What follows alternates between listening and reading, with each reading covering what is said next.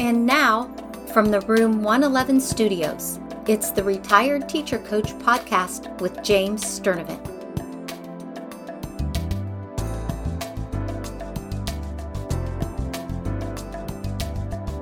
Hey there, listener. Welcome back to the Retired Teacher Coach podcast. I'm so glad you're here. In my last year in a high school classroom, I taught 150 students each day. That was 150 interactions with kids whom I loved. I also interacted daily with a slew of treasured colleagues, many of whom I considered and still consider dear friends. And that's the problem with retirement. All of those favorable interactions are wiped out. When teachers retire, it's imperative that they rebuild this shattered sense of belonging. And this, dear listener, is where Bronwyn Workman makes a dramatic appearance. Bronwyn retired from education in 2005. But over the past 16 years, she has done a remarkable job building a sense of community. I love this interview. It's an important interview. She talks about how she did it. She talks about how she rebuilt this sense of belonging. And then she also goes into, and I love this part, how it's benefited her. Make sure to check out the What You Can Do About It section. That's where you'll find Bronwyn's solutions bullet pointed, and there'll be some helpful links added on.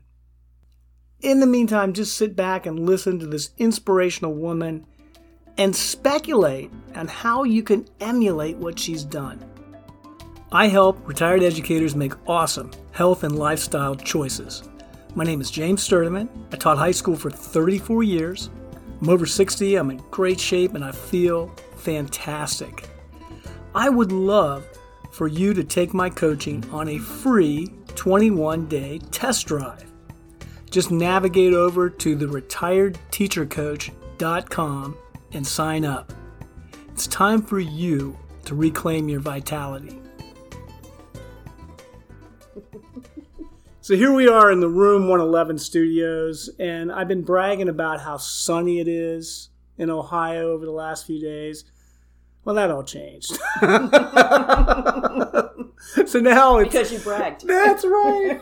So now we're looking at, 40s and gray skies. Yes. And I'm here with a dear friend. Her name is Bronwyn Workman. Say hello, Bronwyn.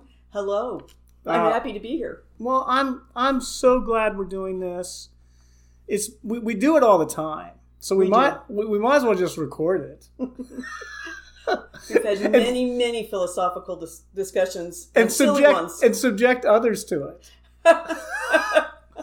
But you have a choice. They do. Listener, you have a choice to listen. And so,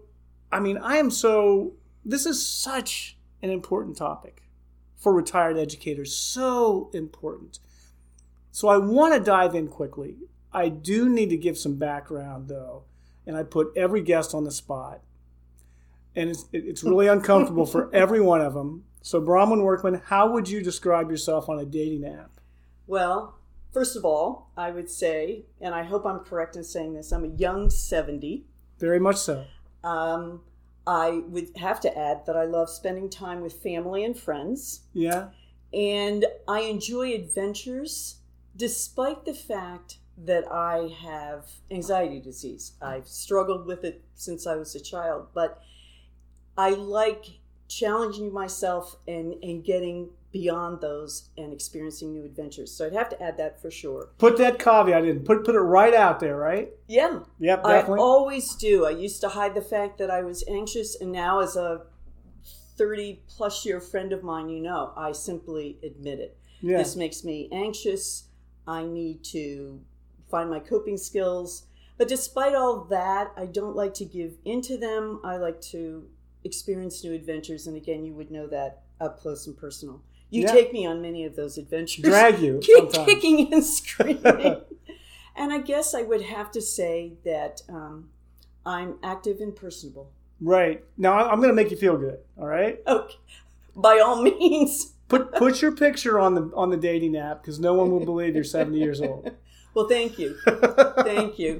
I think you're buttering me up for the questions that follow. That's right. So we got you on this dating app where you are being transparent. Yes. And you're talking about some things that you enjoy and that are important to you. Yes. So what's our connection?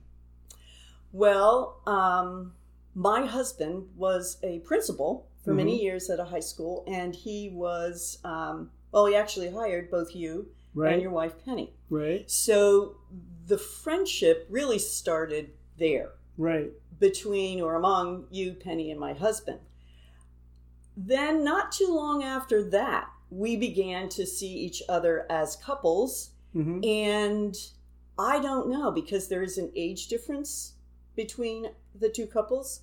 Our children are at different stages of their lives. In fact, when we first got together with you, you didn't have children. We did. No, wait a minute. We did have children. Oh, I'm sorry. You had Jason. Yeah. I'm sorry. You absolutely did. Uh-huh. But again, I guess I'm stressing the fact that we weren't exactly in the same space and time. And yet, I don't know, we clicked. Yeah. You started planning mystery day trips that were bizarre, but very enjoyable. And we went through many trying times that we as couples and as individuals experienced. And the friendship blossomed. And now we are, 4 houses apart in the same neighborhood? Yes. We see each other several times a week, just casually walk the court. We enjoy probably too many bourbon nights. Yes. And I'm going to talk about this. Okay. And very deep conversations, or at least we feel that they're deep. Right. And our one-day adventures have blossomed into week-long plus adventures, and they are absolutely fabulous. We've had some wonderful experiences together. I'm going to talk about this, but I want to say something that's really interesting. I read this book, and I think, Bronwyn, you read it too, about Denmark. Yes. How to hygge. And How to hygge. It's like this concept of, people in Denmark are pretty darn happy. Yes. And this is how they do it. Mm-hmm. And one of the things that's in that book is the importance of having a small group of friends. And then doing things with this small group of friends. And we have that with you and your husband, Chuck. Mm-hmm. Now, we've known each other for, I was doing the math, almost 30 years, something like that. Yes. So one thing that's kind of interesting in your statement, I thought this was interesting. I was thinking about it this morning. Chuck is 75. Mm-hmm. You are 70. Yes. I am 60. My wife is 59. Mm-hmm. Now, those age differences were greater.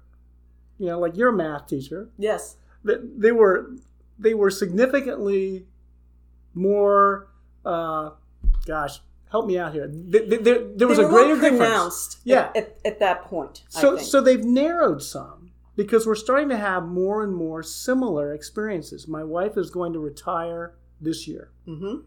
So we're all in the same daggone boat. Finally, we will all be retired. But let me lay something on the audience here, and I don't want to go too far, so I want to get into the topic. But what we do as a group of 4 people is we frequently go on either day trips around the state of Ohio, or we go off to Santa Fe, New Mexico, or Portland, Oregon, or British Columbia, or Annapolis, Maryland, or Nashville, Tennessee.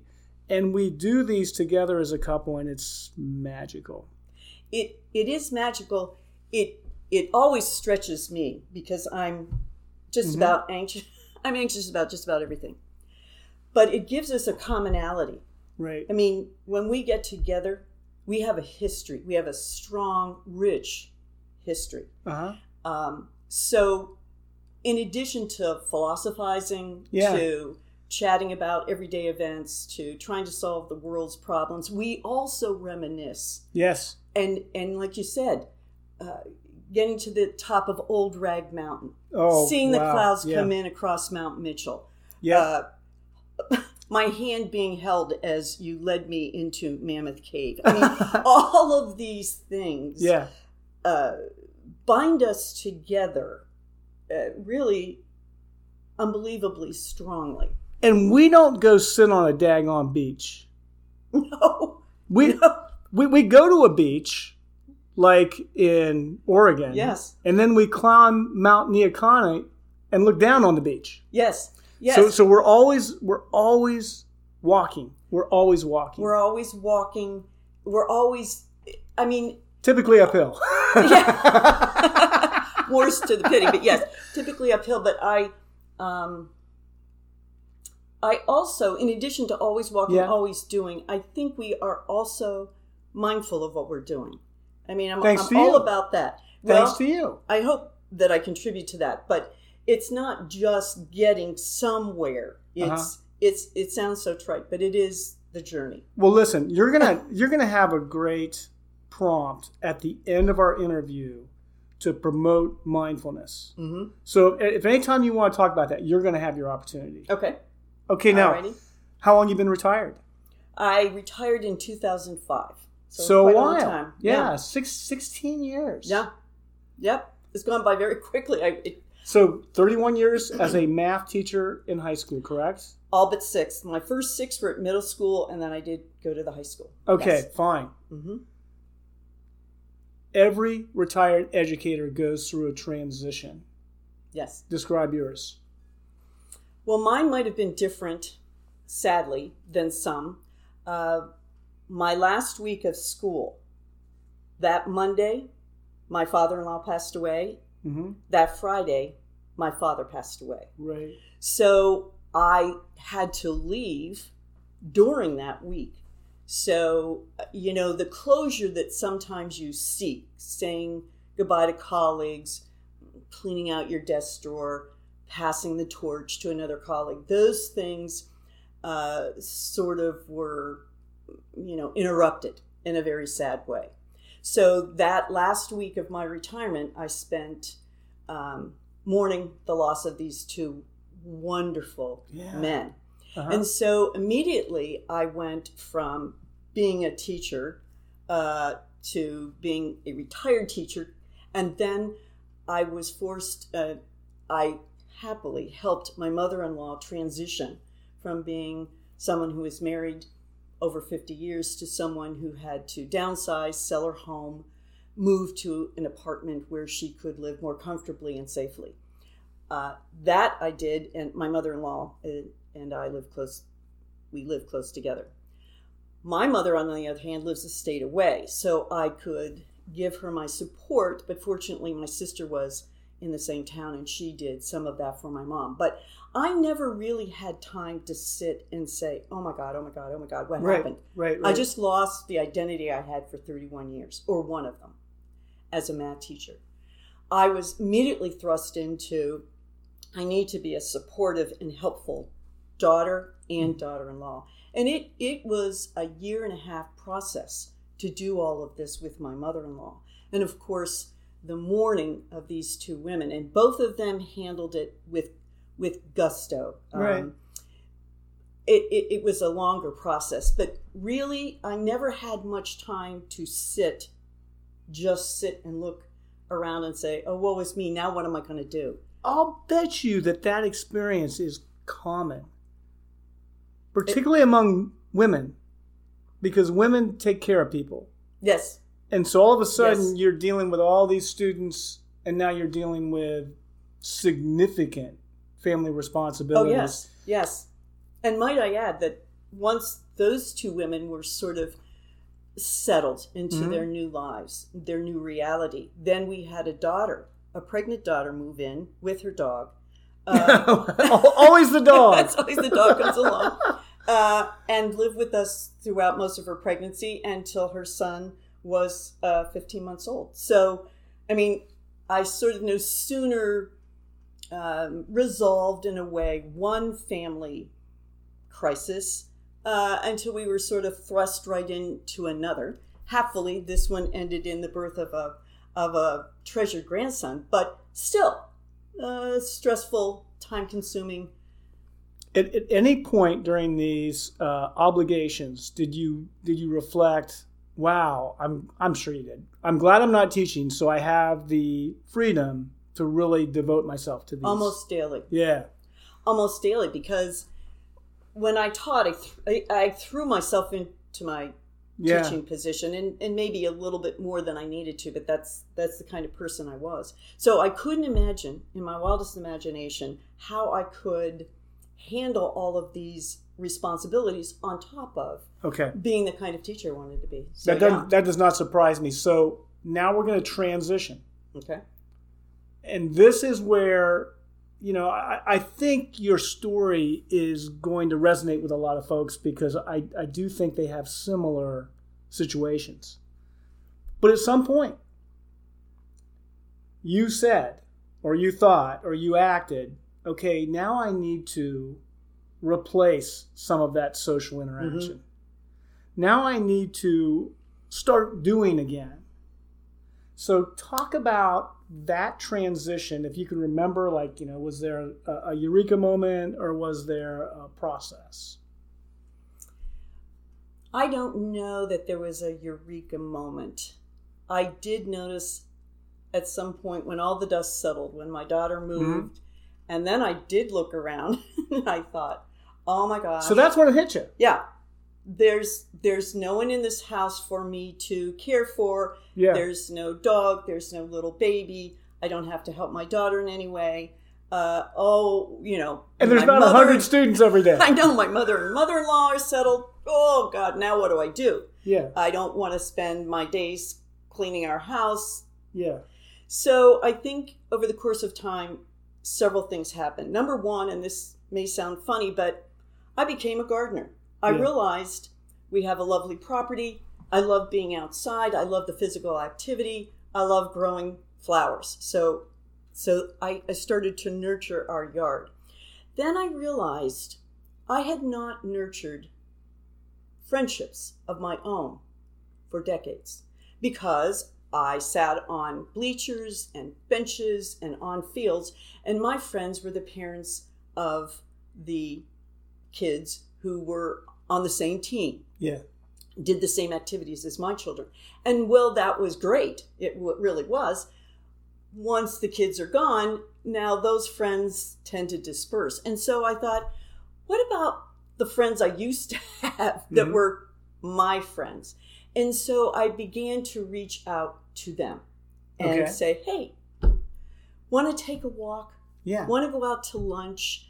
I'm not a shopper, so I never suggested that. But little by little, I began to reestablish what I would call my old friends, my friends that I had before my life became so full of being a mother and a wife and a teacher and a daughter, la, la, la, la, la. And so that was another sort of phase that I went through.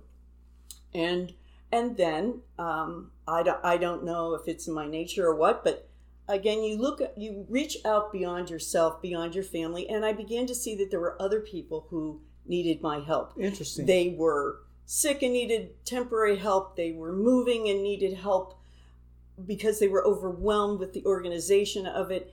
And so when I saw a need, I would offer, and that would be, like a temporary quote unquote job. I would help them through whatever it was that was that was challenging them. And then, so I guess you would call this a process. Yeah, right. And then I was walking with a good friend, and she said, I've been reading an article. I saw an article about a charity in Westerville, and they make blankets for foster children. Maybe we ought to go check it out. Mm-hmm. And I said, that's a good idea. And so with that, we decided we would go to one of their opening during the week. And even though both of us are not sewers, we learned to crochet. We can organize like fiends. And we became very involved in this charity whose mission is to make and donate blankets to foster children. And what's it called? It's called My Very Own Blanket. Okay, now I'm going to stop you here. So you went in there. It sounds like you felt comfortable pretty quickly. We did, because there were many wonderful women working there, a diverse group of women, and they welcomed us. I mean, okay, I was going to ask you, why did you feel comfortable? Well, they welcomed us. In most volunteer organizations, you will find that if you go to volunteer, they're going to embrace you, because guess what? Hopefully. they always need volunteers. And so, even though the purpose, the reason we're there is really pretty tragic, that there are so many children in foster care and we're making blankets, comfort blankets to give them. Setting that aside, it became really something we look forward to every Wednesday evening. I was going to ask you that. Right. Oh, absolutely. Because these friendships, we learned more and more about all of the women. And, this gal was sending her only child off to college. And, oh, my gosh, how could she wake up the next day? And so there's work, but in the midst of the work, there's lots of camaraderie. Absolutely. And support and laughter and affection. All of that. And we just, for several years, were very loyal to this group. And again, as in most volunteer organizations, I'm assuming, the same group of volunteers end up going the same time because that's their free time. They don't work or whatever. Let me ask you this. I cut you off and I apologize for that. That's fine. But I'm really thinking about this because we always do this to each other. When I was a teacher, I had a group of friends that I ate lunch with every day. Mm-hmm. And our policy was you were not allowed to talk about school. Okay. So we would go in there and we would talk about football. And we would talk about a funny television show we watched. And we would complain about our wives. Those were our 3 topics of conversation. Perfectly safe. But you know what? I really miss that. Oh, yeah. Now, did you have something similar when you were teaching? And does this experience at My Very Own Blanket remind you of that? I did have similar experience at school. You ate at the same time, just like, you're locked into a schedule, so you see the same people. And we did become friends in the same way. You hear about their babysitting woes. You hear about they don't have time to get ready for Christmas. A parent is sick or something. So I did miss that. Did you put that connection together? Like, this is kind of replacing that. I don't think I did at the time, actually. Mm-hmm. I think I just sort of, it's one of those things that evolves so gradually that all of a sudden then you look at it and you think, oh my gosh, I have a bunch of dear friends. That's cool. And I walked in and they were complete strangers other than the friend, I walked in with. So that's sort of, I guess, going back to your original question, all of these things that helped me transition, some of them happened to me. Mm-hmm. The deaths of my father and father-in-law, our daughter, needing a safe haven during a pregnancy, friends needing help outside of the family. But then I guess some I actually then pursued on my own. The gardening, the looking up of old friends and the nurturing of those friendships, and then walking into My Very Own Blanket and saying, hey, this is an investment. How long have you been doing the blanket? In one way or another, probably 8 years. That's incredible. Now, here's the thing with volunteering. Volunteering organizations go through volunteers quickly because people get tired of doing it. Yes. Or there's disagreements among... Oh, yeah. Or there's drama. Drama. So, in other words, you find this organization, you're doing it for a while, but, many people are like, yeah, it was fun. The novelty kind of wore off. Now I'm not doing it so much anymore. Talk about what it's like to volunteer. And there's got to be times you're like, do I really want to keep doing this? I mean, you got to be thinking that too. Talk about some of those issues. Okay. Well, at some point with this particular organization, this group of women who always showed up Wednesday evenings. We began to be just a little bit disillusioned with the direction. Sure. We felt that, unfortunately, Central Ohio had an enormous need for comfort blankets.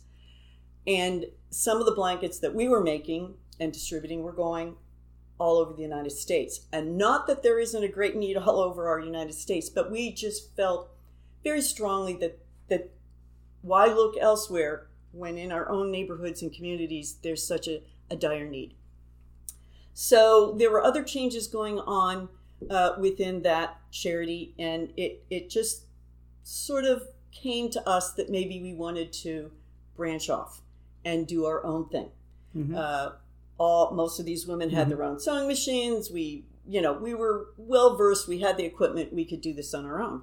And so on September 13th, 2017, we met for breakfast. Yeah.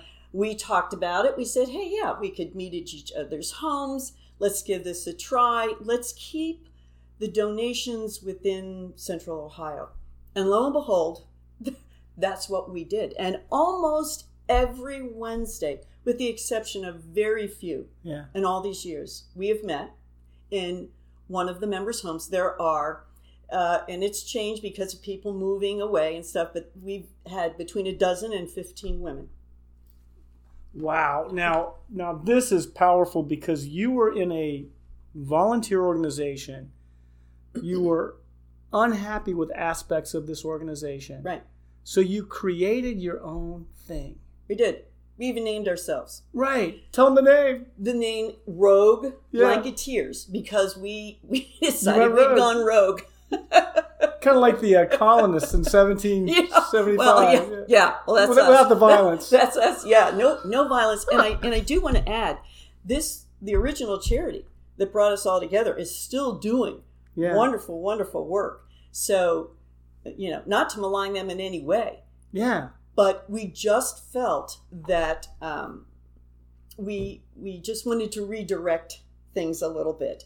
And like I said, we had no idea. We were sort of anxious about doing this because you're going from meeting at an established charity that has a building and resources to, okay, now we'll just meet in each other's homes and we will self-fund. Okay, now that's interesting. Now, would you say that the key is the social bond that you women have? I would say that's absolutely the key. Okay, so here's the thing. If you, listener, are interested in volunteering, don't get too upset if it isn't a magical experience initially. Learn, and then perhaps you can create a situation like Bronwyn did. That's really powerful.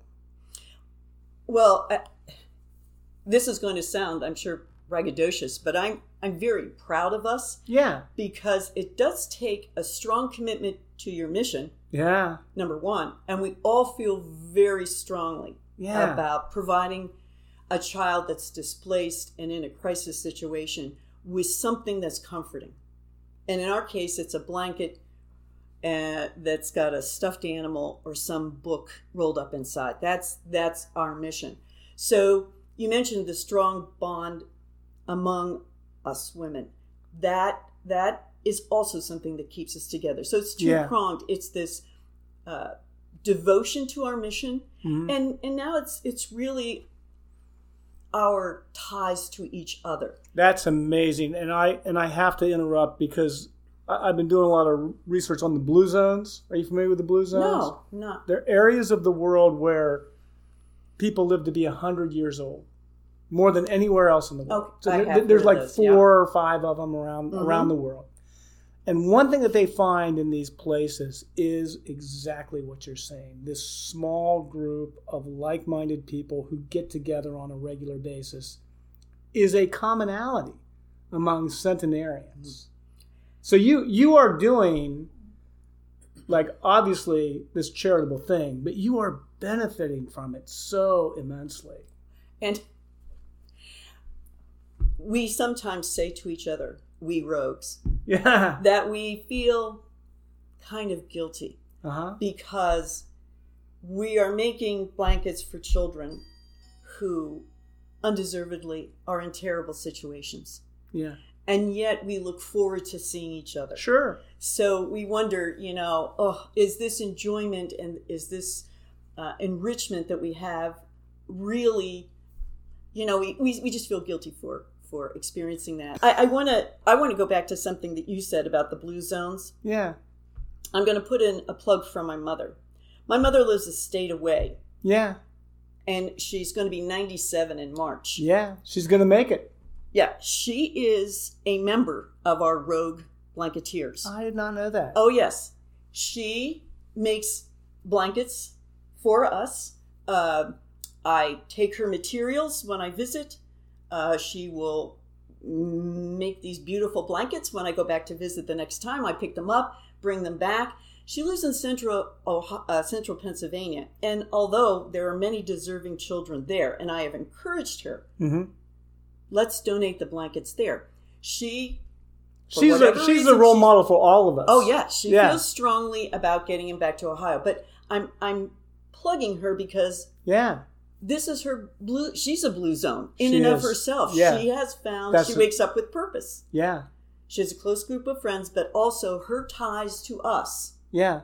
So I just that's to, what to fit in there. She was going to come up at some point. I knew she was, and she is the role model for all four of us. Yes, I would say. We look at her and we think, okay, that's what I want to do. I want to live that long and live that life. That's wonderful. Now, let me just ask you this question, because I have volunteered and petered out. Really liked it for a while and then petered out. How do you stay volunteering? How do you keep doing it? I mean, obviously, I think it's obvious from the things that you've said. Yes. The bonding and all, but there still has to be times, I'm not getting paid for this. I don't feel like doing this on Wednesday night. There's got to be times. Again, being totally honest, I personally have not had a lot of those. Right. There are some Wednesday nights. Have you had many group members drop out? We have had some women, I would say half a dozen, who have come for a meeting or two. Right. And then decided for whatever reason they could not maintain this, This was not them. I mean, it sounds like AA. Well, but they just, it didn't click for them, or they discovered that in that time of their life, their children needed them more than they needed to be with us. And I get that, because I went through that. I never would have been able to do this when I was a working mother. So we have lost a few that way, but I have to say that most of us are diehards. I went last evening. Awesome. Yeah, that's awesome. We've had women come. One of our members had open heart surgery. She missed several meetings, and then we picked her up because she couldn't drive yet, brought her to the meeting. That's awesome. She, would stay for a while, and then we would make sure she got home safely. Like I said, there is a strong friendship. And something else that you said about your lunch group. Yeah. That you talked about certain things and you agreed not to talk about school. Right. Okay. We sort of have an unwritten rule that we don't talk about politics. Thank goodness. Yes. I believe that most of us are like-minded, but even so, then your energy, certainly in recent years, would be so poured into discussing that and being upset that then you might not want to go to a meeting. So we just do not discuss that at all, and that's also great. Religion. There's a I think there's a sex, no problem. Yeah, we have talked about that. But we respect each other's vulnerabilities, and we respect the fact that we can have different opinions and still meet with this common, strong mission of helping a child. And so most of the time, I am happy to go. Even we went one time on a winter night and the temperature was like -5. It was cold. It was awful. We all went and we were met at the door by the hostess with a steaming mug of hot chocolate. So, I mean, I cannot believe, it must be divine intervention. I say sometimes that my dear father, who's been gone for so many years, has a hand in some of this. I know that sounds corny, but honestly, how did this friend and I get to my very own blanket? How did we meet up with this group of women? How did we decide to break up on our own? I mean, and again, I just wanted to say that since 2017, we have made and donated over 4,000 blankets. That's amazing. And that's a lot. That's a lot. And I say that just to exemplify the devotion these women have. And what's the potential for a listener to do something like this? Absolutely. I would say find your purpose. Mm-hmm. What is it you feel strongly about? For me, who spent 31 years in classrooms of, saw 100 students every day for 31 years and have children of my own and now many, many grandchildren. Clearly, I am child-oriented, and so this makes sense for me. But whatever floats your boat, turns you on, whatever corny phrase you can think of, explore that. Okay.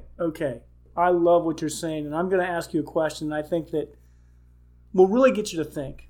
Okay, I want you to envision a situation where this ends, where you no longer have it. Mm-hmm.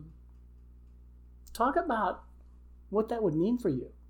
I'd be bereft. Yes. For 2 reasons. Yeah. Number one, the hundreds of children who benefit from these blankets. Thousands. Yeah, thousands. And the organizations, we have established relationships with many organizations within Central Ohio who get calls regularly from me. Mm-hmm. Do you need blankets? Yes, we do. Yeah. So I would be bereft for them, and selfishly, very selfishly, I'd be bereft for myself because when you retire, you lose your identity in a Big heartbeat. Big time. Boom! You leave your classroom. Now you're a retired teacher. You're not a teacher. You're a retired teacher. So I would be losing another identity as well. Okay. So one thing I also want to say is this started because an offhand comment on a walk. Yes. Okay, that's number one. Yes. So you said you were imploring the audience to, find some things that they're passionate about. Yes. Or just be open-minded. Somebody might dump an idea on you, and you might be like, what the hell? I'll give it a try. Okay. Why not? And then number two, the one thing you said that I thought was interesting is the first thing you said about that experience was we felt welcomed. Mm-hmm. So maybe another path would be talk to some people you like and see what they're doing and just give it a try. Yeah, exactly. I mean, some of this, being a volunteer, getting involved in a volunteer activity, it requires energy. It does. You have to, and I'm not talking about the actual energy to participate. It takes energy to find what is your passion. What is your mission? What can you do week after week after week? And very seldom ever say, don't want to go. Right. I don't want to make this blanket. Don't want to make this delivery. That takes energy. And like you said, I think that's an excellent point, and one that I kind of didn't even add. Be open-minded. I don't sew. Mm-hmm. So why in the world was I going to, a charity that makes blankets? Well, you know what? I went. I realized, hey, there's other ways of making a blanket. I learned how to crochet. I learned there were other things within our small organization, the Rogues. I have become the outreach person. Sure. I have become the storage person, the organizer, the deliverer. All of these things. I bet Bronwyn was a class officer in elementary school. Weren't you? I was. Yeah. Well, here's I'm one. I'm sort of bossy. But I'm saying, even if it doesn't at first blush think that it's a match. Like you said, what have you got to lose? It's fine if you try something once. Yes. It's okay. You don't feel negatively toward those women who came to to a meeting and decided it wasn't for them. No.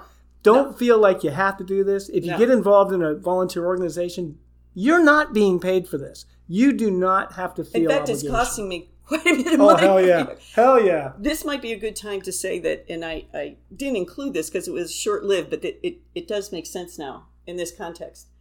Prior to getting involved with My Very Own Blanket and then the Rogues, this same friend and I, on another walk, decided, hey, let's try Habitat for Humanity. Yeah. We went through the safety course. Yeah. We went one time. Yeah. And I decided, you know what? Not for me. I admire these people. They do wondrous work, but it's just not for me. Yeah. Did I feel badly about that? I did. I did. You shouldn't. I thought, this is such a wonderful cause. Why can't I get involved?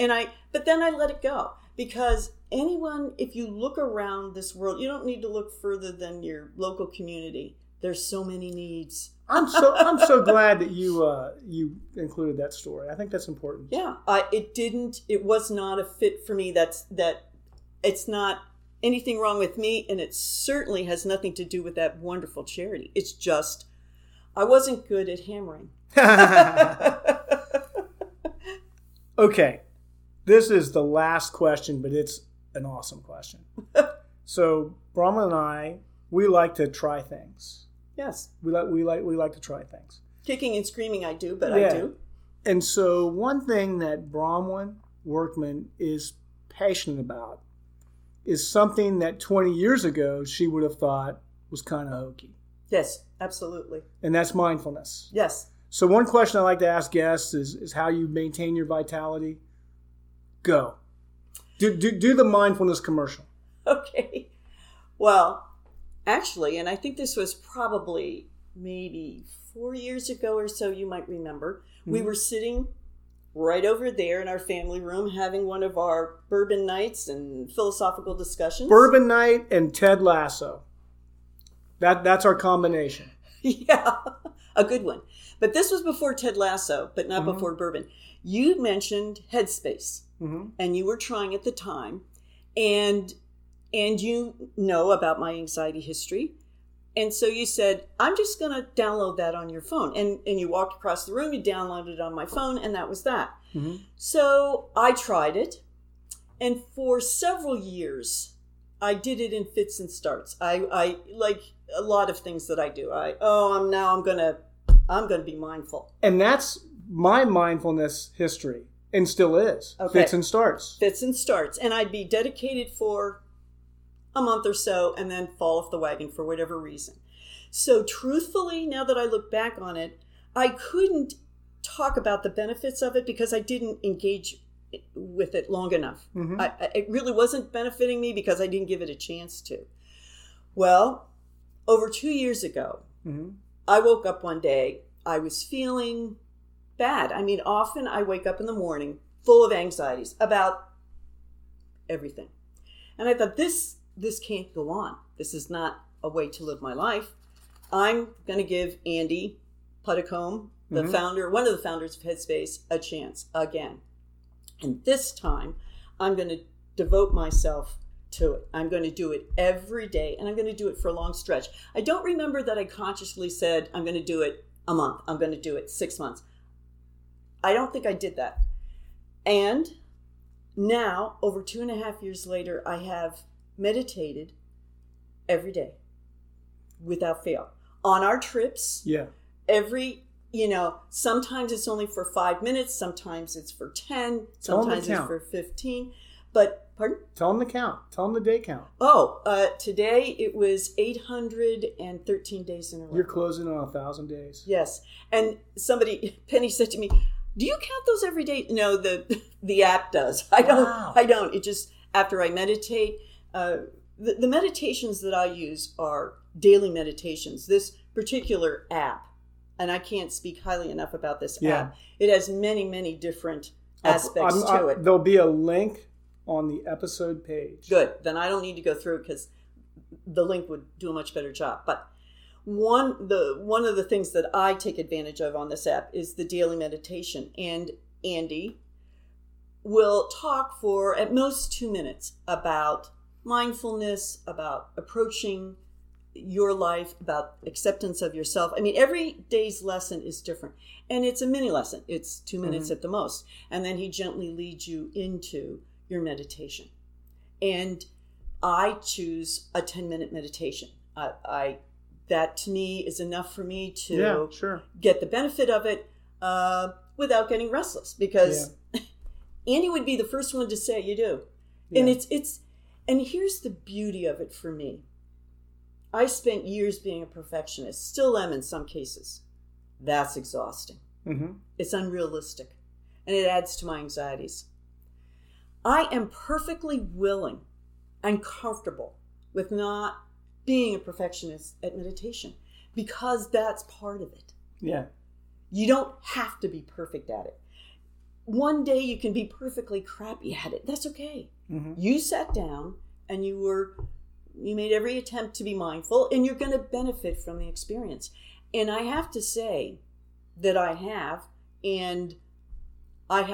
tried to encourage others to. That was really a cool statement you made. I have made every intention to be mindfulness, but I'm still benefiting from it.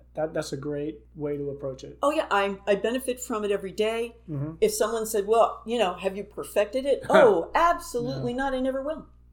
Excellent. So in your retirement, Bronwyn, you have found community and learned to get along with yourself. Yes. Yes. Yeah. Now, and when you put it like that, I'm pretty proud of myself. That's right. You should be. Hey, I'll tell you what. Listen to Bronwyn and use her as a mentor because this woman really enjoys retirement. I do. I enjoyed teaching. Mm-hmm. I found great fulfillment in doing that. I taught my own children, which was an added benefit.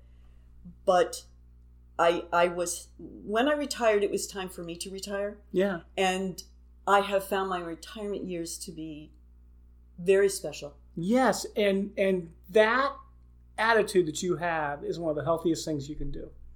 Talk diet, talk exercise. Your outlook is what's going to get you to that blue zone. Yeah, I believe it. All right, man. Thanks, dear friend. You're welcome. So here we are in the what you can do about it section. Blue zones are small pockets of longevity situated in diverse places on the globe. Those who reside in these pockets have a vastly better chance to live to 100. Those who study blue zones point to a resident's sense of belonging as essential to their longevity. Perhaps a retired educator can replace the sense of belonging that they used to get each day at school with volunteering. It's a path absolutely worth exploring. Here's what Bronwyn Workman suggests.